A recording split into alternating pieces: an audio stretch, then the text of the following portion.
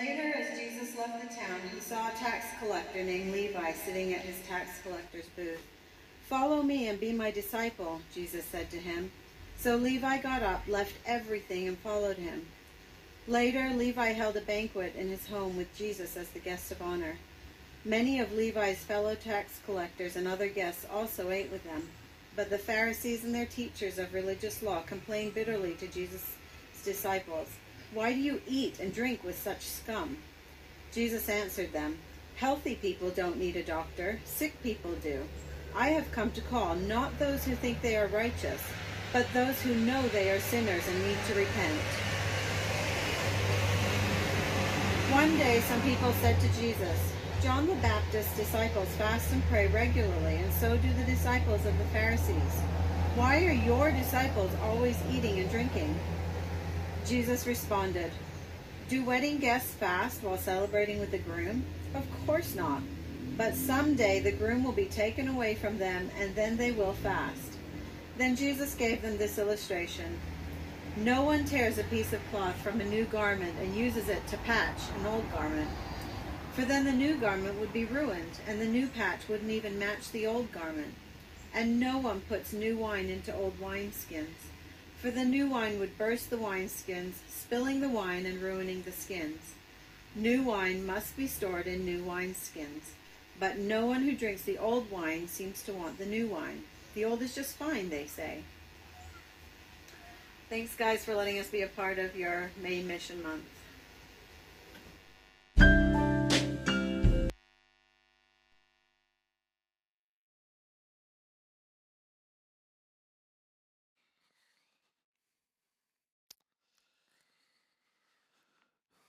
I tried to build that musical segue in to give me time to walk into the stage, but I guess it wasn't appreciated. That's all right. Well, welcome. What a privilege it is to be gathered and to open God's Word together this morning. My name is Jonathan. If we didn't have the chance to meet, I'd love to catch you after the service. Welcome to Windsor District Baptist Church. We are, as Joanna said, a family of faith who is in pursuit of Christ because Christ gives us freedom. We have been working our way through the Gospel of Luke. The word gospel just means good news. God has given us good news, and Luke is one of 4 authors in the New Testament who have given us an up-close and personal view of the life and ministry of Jesus. And this gospel in particular is meant to highlight the way of salvation. It's meant to show us what salvation is, to show us how we get on board that highway, how we partake of that. My mic's feeling a bit hot, so I'm going to ask if you don't mind, just pull that back a little bit. Thanks. You don't want to hear all my clicking and breathing. But we're learning about the way of salvation. And this morning, as we come, we're going to see that the way of salvation is... Actually, I'm going to get you guys to reset the slides as well. We need you to pop off that and reset that. So I'm going to pray while they do that, and then we're going to start this afresh now that we've had every possible distraction out of the way. So if you could just log off, resync the slides, we'll be good to go. Thank you. Let's pray. Father, we come before you this morning, and we give thanks for your Holy Spirit who Christ has poured out. And we pray that you would encourage us from your word today. Thank you, Lord, for the hearts and minds that are gathered here this morning to hear from you. And we pray that you would speak to us. Lord, you know our hurried schedules. You know the burdens that we brought in here today. You know the things that are weighing on us. You know the problems that we can't solve. You know the afflictions that we bear. And so, Lord, would you ease our burden today, for we are helpless without you. So God, thank you. Thank you that we can trust you. Thank you that your Spirit enlivens your word, that we would know you better. We pray this happens in Jesus' name. Amen. Well, we come to Luke chapter 5, and we have another instance of Jesus calling somebody into his fellowship, calling him into his band, if you will, so to speak. And here we see that the way of salvation is a way of invitation. It's an invitation into grace. And the question that really is teased out through all of this is, how well do we really understand Jesus and his mission? Has someone ever given you a gift and you say, "Oh, thank you for that gift, but I'm not really sure why you gave it to me"? I sense that for a lot of people in the church, we can feel that way about this great salvation that Christ has given us. Thank you, Jesus, for dying on the cross for my sins. I know that I need this. I know that this is important, but I'm not entirely sure why you gave it to me. Father's Day is not too far away, and Father's Day is sort of the classic day. As a dad, you get gifts from your kids, and you say, "Wow, I didn't know I needed this multi-tool." And I'll put it with the collection of other multi-tools that I have, so that should I find myself one day in a situation where I can only carry one thing in my pocket, I will have a multi-tool to solve 5 to 6 different problems. We kind of feel that way a little bit about the salvation that Jesus gives. It's like, okay, great. I know this is going to come in handy, but if I don't really understand why it was given to me, then it's very easy for it to just sort of sit in a drawer. As we come to Luke chapter 5, the main idea that we're going to see, if we're trying to understand Jesus in this way of salvation, is that salvation is for sinners. Salvation is for sinners. And by this, you need to understand that Jesus is inviting sinners to share in his grace. That's why he came, to invite sinners to share in his grace, in the grace and love of God for them. Now, as we come to Luke chapter 5, verses 27 to 39, Luke wants us to notice three things here about this encounter between between Jesus and Levi and the subsequent banquet that follows. 3 things that help us to understand the mission of Jesus. These 3 things are, quite simply, who is invited? Number 1, who is invited? Who's invited to share in this salvation? Number 2, why are they invited? And number 3, why are they celebrating? Who is invited? Why are they invited? And why are they celebrating? Follow with me. Who is invited? Luke chapter 5, verse 27 to 29. After this, Jesus went out and saw a tax collector by the name of Levi sitting at his tax booth. "Follow me," Jesus said to him. And Levi got up, left everything, and followed him. Then Levi held a great banquet for Jesus at his house, and a large crowd of tax collectors and others were eating with them. This seems like a very straightforward story. Easy enough. Jesus walks out. He sees Levi. He is sitting at a tax booth.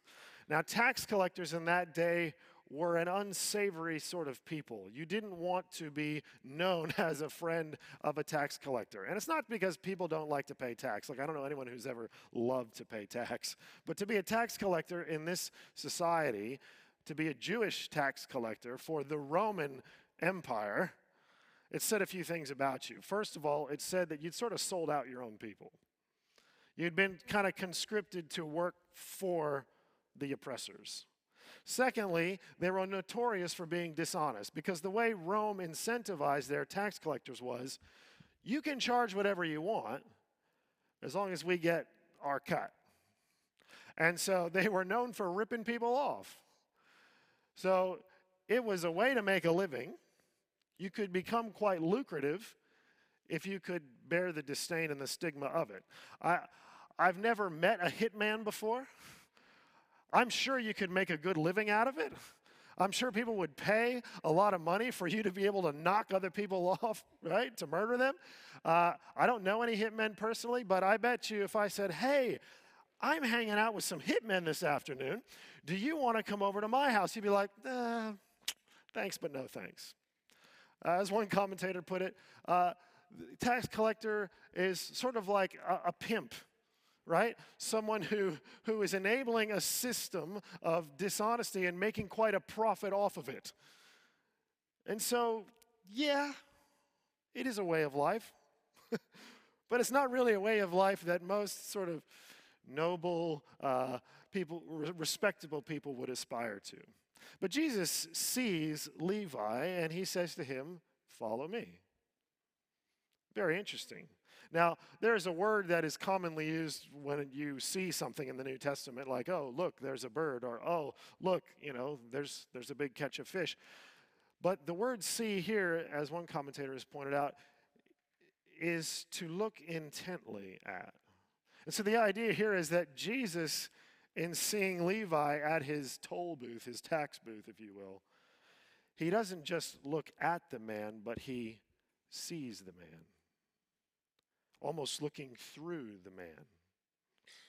What a wonderful picture of Jesus' invitation. Have you ever got the sense that God was just looking at you up close and personal? And he's just staring at you. And he's saying into your soul, and he's saying, I know you. I know where you've been. I know who you are. I know everything about you. It can be a bit confronting, but he's there and he's seeing you. Jesus sees Levi and he gives him a simple command: follow me. It's an invitation. And in Luke's gospel, the right response to the call of Jesus is to pull up stakes and move, to go, to leave everything behind. Now, this is now the fourth of what will become 12 disciples that Jesus has called. We don't get the story of Jesus calling all of the disciples. We've just gotten these four. The first happened a few weeks ago when we looked at Peter and the miraculous catch of fish. Peter, James, and John, they're fishermen, and Jesus calls them to leave their nets and to follow him. Well, here in this situation, Levi leaves everything and follows Jesus. Now, if this Jesus thing didn't work out for Peter and James and John, there's always more fish in the sea, right? They can always go back to fishing. But for Levi to give up his job as a tax collector, he's not getting that job back. You don't just abandon your post in the Roman Empire, lucrative as it was, and go and leave. And this wasn't some sort of menial job. This wasn't a job that nobody wanted to do. This was putting yourself in a position of power. And Levi was quite likely the wealthiest of all the disciples. In fact, after being called by Jesus, he goes and throws a big party. So he's pretty well off. And here he is, through his actions, a silent testimony to us, all the way out here in the Hawkesbury, where land values are high, where high-paying jobs are at a premium, where the security of your family, where your social mobility is the currency in which we live. It's the water in which we swim. And here this man's act to say, Jesus has called me to follow him, and he pulls up stakes. Don't read this without looking at what Levi gave up.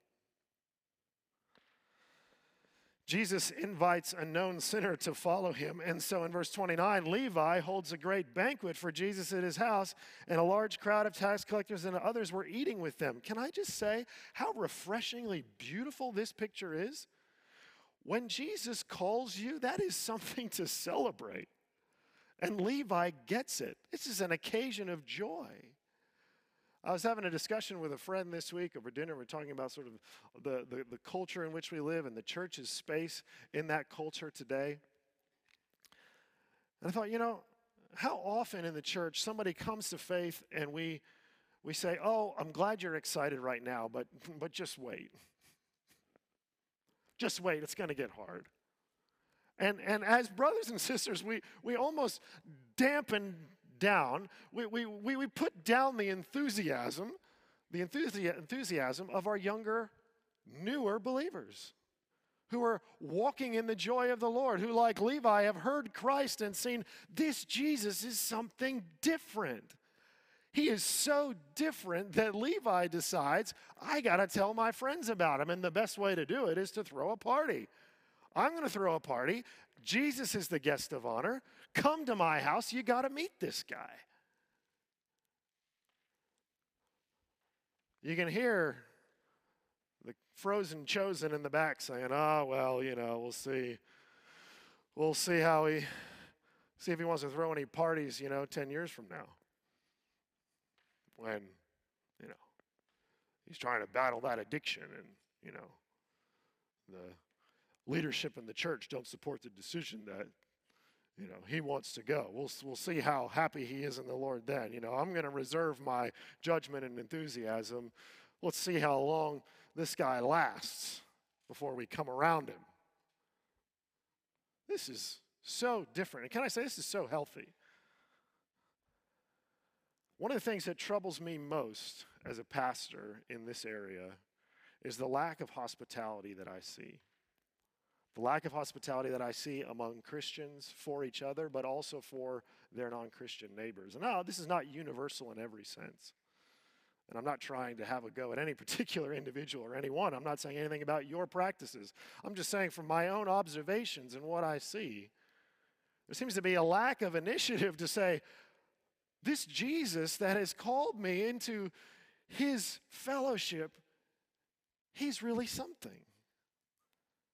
No, I'm happy to tell people, look, I go to church. Yep, I'm a Christian. I go to church. If you want to know about my Christianity, you can find me in the same place, generally speaking, 2 out of 4 weeks a month, and Sunday morning from 9 to 10 a.m. That's where you'll find me.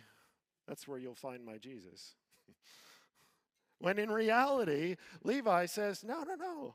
There's something you got to see here. And I wonder if the reason that we are so hesitant to invite people into our lives and into our homes is because we think they're just going to see the same thing they see in their homes and in their lives. Am I right? You won't understand this banquet until you realize that Levi has encountered in Jesus something he's never seen before. And he is so captivated, he is so liberated by this Christ that everything behind just sort of seems to fade away, and he's ready to walk forward with Jesus, and that is the controlling reality of his life. Luke wants you to see who Jesus invites. He invites known sinners. Known sinners. Paul would write to Timothy, he would say, this is a trustworthy saying. Put this in your back pocket. Write this on your bookmark and give it to the cards and write it on the cards that you pass around in your care groups. This is a trustworthy saying. Jesus Christ came to save sinners, of whom I am chief. He invites known sinners into discipleship. This is good news because it means that if he can invite sinners like that, then that means I'm welcome too, because I'm a known sinner. This is who is invited. Now, why are they invited? Now, the Pharisees and the teachers of the law begin to articulate some of their discomfort with Jesus, some of their resistance with Jesus. Verse 30, but the Pharisees and teachers of the law who belonged to their sect complained to his disciples. Literally, the word is grumbled. Luke only uses this word twice in Luke and Acts. Luke is one of the most prolific authors of the New Testament. He only uses this word twice. They grumbled, and it's the same word that is used of the Israelites as they're traveling through the wilderness when they're complaining to Moses. They're saying, why did you bring us out of Egypt? Were there not enough graves over there, Moses? You needed to put a cemetery in the wilderness? That's why you brought us out? And they grumbled and moaned and whined. Here, the Pharisees are grumbling. They're obstinate to Jesus, and this is their complaint. The teachers of the law complain to his disciples. Gotta love this. They never go to the source. They go to the underlings, right? Why do you eat and drink with tax collectors and sinners? Do you know who you're eating with? Do you know who you're engaging with? Do you realize that person that you've shared a meal with? Now, the idea was in this Pharisee movement, it was a reform movement. They were trying to bring people back to God, and their understanding of the way that they were going to do that was to take the purity of the temple and to bring it into their everyday lives, particularly the home. And so the home was a place of purity, and to invite people who were known to be defiled, like tax collectors and sinners, into your home was to bring defilement upon yourself. And so it was a totally foreign idea to them. They viewed the people that Jesus and the disciples were sitting with and sharing a meal with as people who would contaminate them, as people who would inhibit them from being right with God or just with God. Notice the disciples don't answer. Jesus answers instead, and he says, "It is not the healthy who need a doctor, but the sick. I've not come to call the righteous, but sinners to repentance." This is fascinating, the way Jesus alternates between spiritual and physical metaphors to describe our condition. Jesus has been healing. He healed a paralytic. He healed a leper. This text, there's no healing. Yet Jesus is very keen to use the description, "I haven't come to call the righteous, but sinners," behind his statement that he is tending to the sick. Jesus sees in this banquet table him applying medicinal care. Now, this only makes sense if you see it from Jesus' perspective, that sin is an affliction that every human being bears. You see, sin is not simply, "Oh, I got caught, I did the wrong thing." Yes, sins are acts and thoughts, but sin also has a power, and it is a debilitating power that brings people suffering. And Jesus postures himself as the great physician, the physician who comes and heals. That's why they're invited. Let me tell you what this means. Jesus isn't hanging out with the tax collectors because he's like, "Well, look, they just have a rough go in society. They have a rough go. Nobody likes them, and someone really needs to be their champion. And so I'm going to get alongside the tax collectors, and I'm just going to support and encourage them because, everyone needs someone in their corner, even the tax collectors." We can read it that way. We can read it as Jesus is just the tender-hearted guy who doesn't want to see anybody put down, and he's there to help and encourage, and that's why he's doing this. Can I suggest to you that is a very shallow understanding? The deeper reality that Jesus understands is that they are suffering. They are sick. You don't go to the cancer ward and say, "I just feel like you don't get a fair shake in society, cancer patients. I just feel like, you're marginalized. And so, I'm going to make up some posters and I'm going to say, 'Yay for you guys.'" I say, "Great, but actually the problem I have is this cancer that's destroying my body." The problem that every human being has is the sin that has separated us from God and the sin that is rotting us from the inside out. Jesus understands that, and he is there to heal them, to save them. "I have not come to call the righteous, but sinners." There's irony in that statement. Jesus is not saying that, there's some people who are already righteous, and there's some people who are sinners. And, the righteous, you're fine, which is ironically what the Pharisees were probably thinking. What Jesus is doing, he's exposing their hypocrisy. Sort of like what he would say in John's gospel to the Pharisees. He would say, "You are blind because you claim you see." There's a woman named Rosaria Butterfield who has written a book called Openness Unhindered, among a few other books. You may know of her. She was a very well-positioned professor in academia. She was a lesbian. She was called to Christ, called into repentance. She changed her life. Christ changed her life. And things really got turned around. And in this book, Openness Unhindered, she describes an initiative that she and her husband took. They decided that once a week they were going to walk around their neighborhood and they were going to invite people to come out of their houses and tell them things they'd like them to pray for. So she sent an email to as many neighbors as she knew, Christians, non-Christians. If you're Christians, you're welcome to join me. If you're non-Christians, don't feel like you have to. But we would love to pray for you. And she would just walk for a mile, 1.6 kilometers for those of you who don't know the conversion. She'd walk a mile around her neighborhood, and they would stop and they would pray as they go. They'd just pray out loud. They'd just gather. And she did this week after week after week.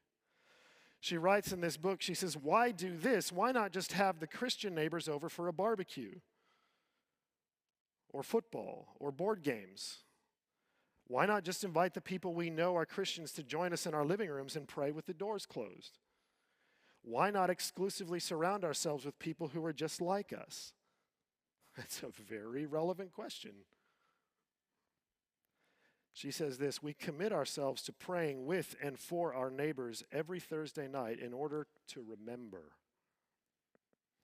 We remember what it was like before the Holy Spirit chiseled our stony hearts soft. We remember what it was like before the blood of Jesus pumped our hearts whole. We remember the night terrors and the mid-morning anxiety attacks, the unraveled good intentions of daily inventing ourselves and snowballing rules through which we hoped we could function. Sound familiar? We remember what it was like to crack under the weight of this and the loneliness of having no place to go but drugs, alcohol, sex, or lies. We remember our own predatory sin and its legacy and how for nothing that we could do or offer, God reached down and brought us to himself. We remember the throne of grace rising from the rubble. We remember that repentance is the threshold to God, and we want to invite others to come.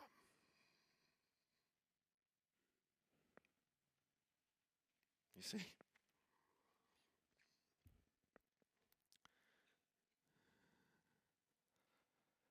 She goes on to talk about how before they started praying and walking together, they heard rumors of people with needs, but when they actually went and invited, they knew firsthand. She would go on to write in this book, and I can't commend this particular portion highly enough. She said how when you stand with the suffering, there's no boundaries. This is what Jesus is doing here. He's saying, I'm standing with the suffering. I'm sitting here having table fellowship. To eat with somebody was a very intimate act in that society. I would suggest it still can be for us. Because in the course of eating and consumption, you are relating and you're sharing life and you're dialoguing and you are embracing your creatureliness together. And Jesus having this fellowship with these sinners is inviting them in. He is standing with the suffering, and that's what's important. So who's invited? Known sinners. Why are they invited? Because Jesus came for them. He came to heal them. Not just of physical maladies, but of the condition that separates them from God and brings them into suffering. And so lastly, why are they celebrating? This is really the question that's on the lips of the Pharisees. Verse 33, they said to him, John's disciples often fast and pray, and so do the disciples of the Pharisees, but yours go on eating and drinking. So it's a question of practice. Now, prayer, which they initially raised, drops out of the discussion. That's because I think Jesus and his disciples regularly did pray. Jesus doesn't quibble about the question of whether or not they pray, but he's trying to explain to them why they don't fast. And he gives them this analogy. Can you make the friends of the bridegroom fast while he is with them? But the time will come when the bridegroom will be taken from them, and in those days they will fast. Jesus, why are you going on feasting? We are zealous for God, and we express our zeal for God by fasting Mondays and Thursdays. This is what the Pharisees did. Twice a week they would fast. Mondays and Thursdays they'd fast. Jesus, why are you sitting here being a glutton, having a great time, enjoying yourself? Why are your disciples doing this? The implication is, Jesus, if you are as righteous as you purport yourself to be, then what's with all this exuberance? What's with this celebrating? And Jesus uses an image that was common in that day of the greatest celebration that you might have in your life, which is your wedding day. And on a wedding day, the party would last for 7 days. As a guest, you wouldn't be asked to offer anything. You didn't need to bring anything but yourself. And there would be enough food to have a banquet and to feast for the whole week. So Jesus says, not only is this a time of celebrating through this idea, but he's also echoing from the Old Testament the picture of God coming to his people, which is not one that was necessarily always associated with the Messiah, but nevertheless it's in Scripture. The idea that God's people, Israel, have been wayward, but that God would come again and join them. This picture of God as the groom and his people, Israel, the bride.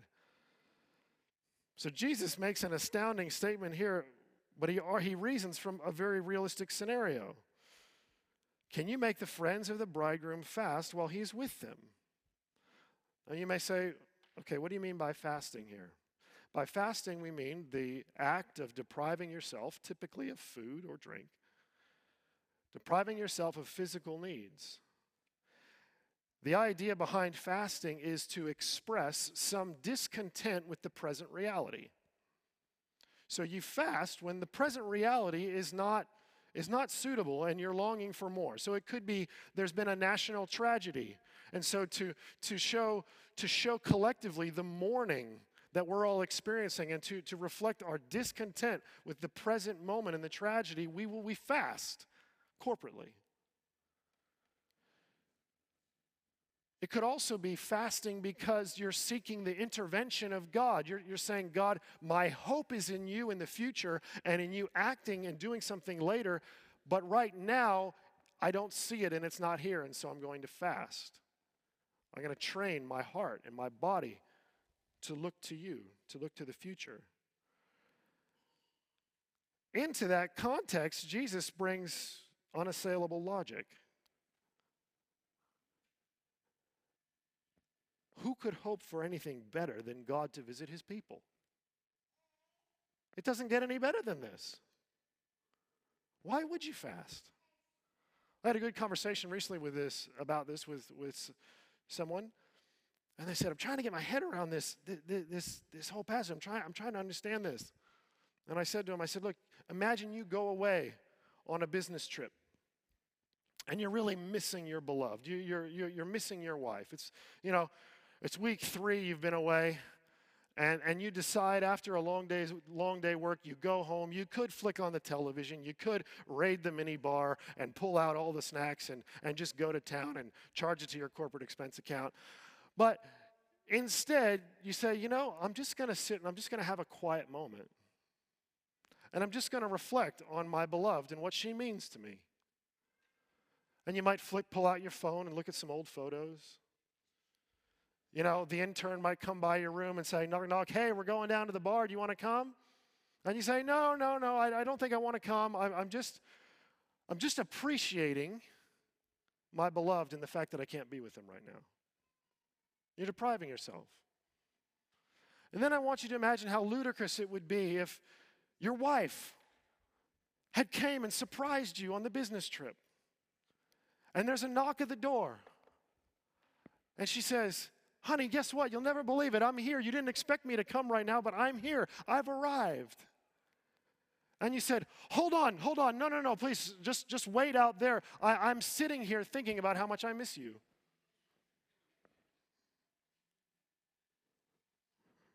He's like, open the door, you idiot. Get up. Welcome her in. Crack open the minibar, right?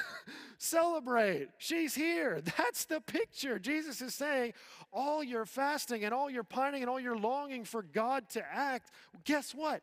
He's acting right now because I'm here.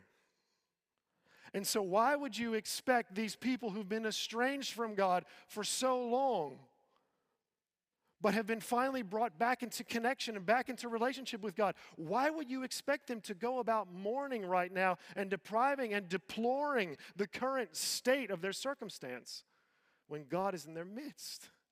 They're being freed of their sins. They're being accepted and loved. Jesus says it's ludicrous. And then he goes on to comment on this through some parables. And I don't have time to unpack all of these, but the picture in these parables, the parable of the wineskins, the parables of the cloth, is the incompatibility. Jesus will say, he says, no one tears a piece out of a new garment to patch up an old one. Imagine you go into the cupboard, you pull out those old jeans that you really liked, and you say, I just noticed there's a hole right in the knee. Honey, you just bought that denim jacket a few weeks ago. I'm going to cut that up, and I'm going to patch up this. You say, no, that's so dumb. With the wineskins, the incompatibility, Jesus, he's saying, and this requires some understanding of fermentation and the way wineskins age, but the point is, if you put new wine into old wineskins, you lose both. And what Jesus is saying is, Pharisees, your current understanding of expressing your zeal for God does not fit with the current reality. There's an incompatibility there. What I am doing requires you to think differently. Requires you to adopt a new understanding, change your perspective. Have we changed our perspective? How much do we understand of the mission of Jesus? Jesus clearly came to save sinners. In his ministry, he invited them in. He was present with them. The Pharisees objected to this because they were so concerned about having to know how to draw the line to make sure they were on the right side of the line. As a church, I want to challenge you to model the gospel. Model the grace of God. You can't do that by yourself. You have to do it in community. If you're modeling something, it requires two things. It requires someone you're looking at to say, am I getting this right? Am I looking at this? And if we're going to model the gospel, we need to look at Jesus. We need to look at him. We need to see how he treated people, how he acted with people. We need to try to understand why he does what he does. But the other component of modeling something is you're not just trying to imitate an example, but you're actually replicating something for the benefit of others. And so we model the grace of God, not just trying to internally imbibe, take in more of the grace of God, but we're doing it for others so that we put the grace of God on display for one another and for the world and for our neighbors. Who are you inviting into your life?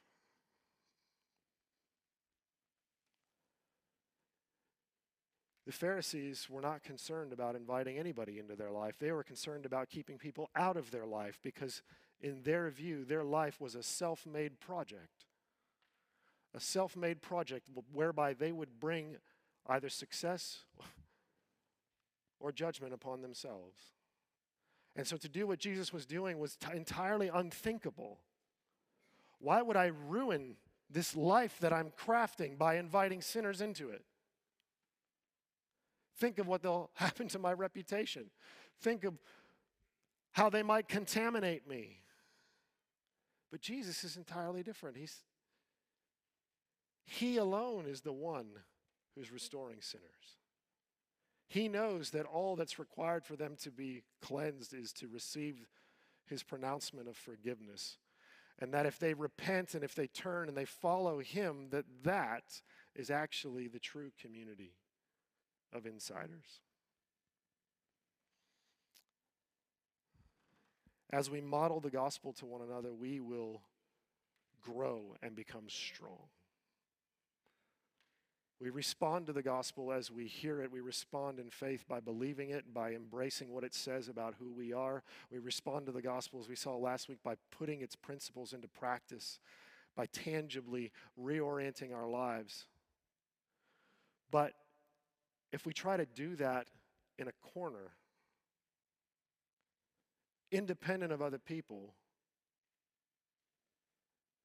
then we're totally undercutting the purpose for which Jesus came, which is to invite people who are suffering, people who are laden with sin. And the beauty of this is you don't have to have a degree to show people Jesus. You don't have to go through Bible college to point people to Christ. You don't have to have read the whole entire Bible. You don't even have to do that.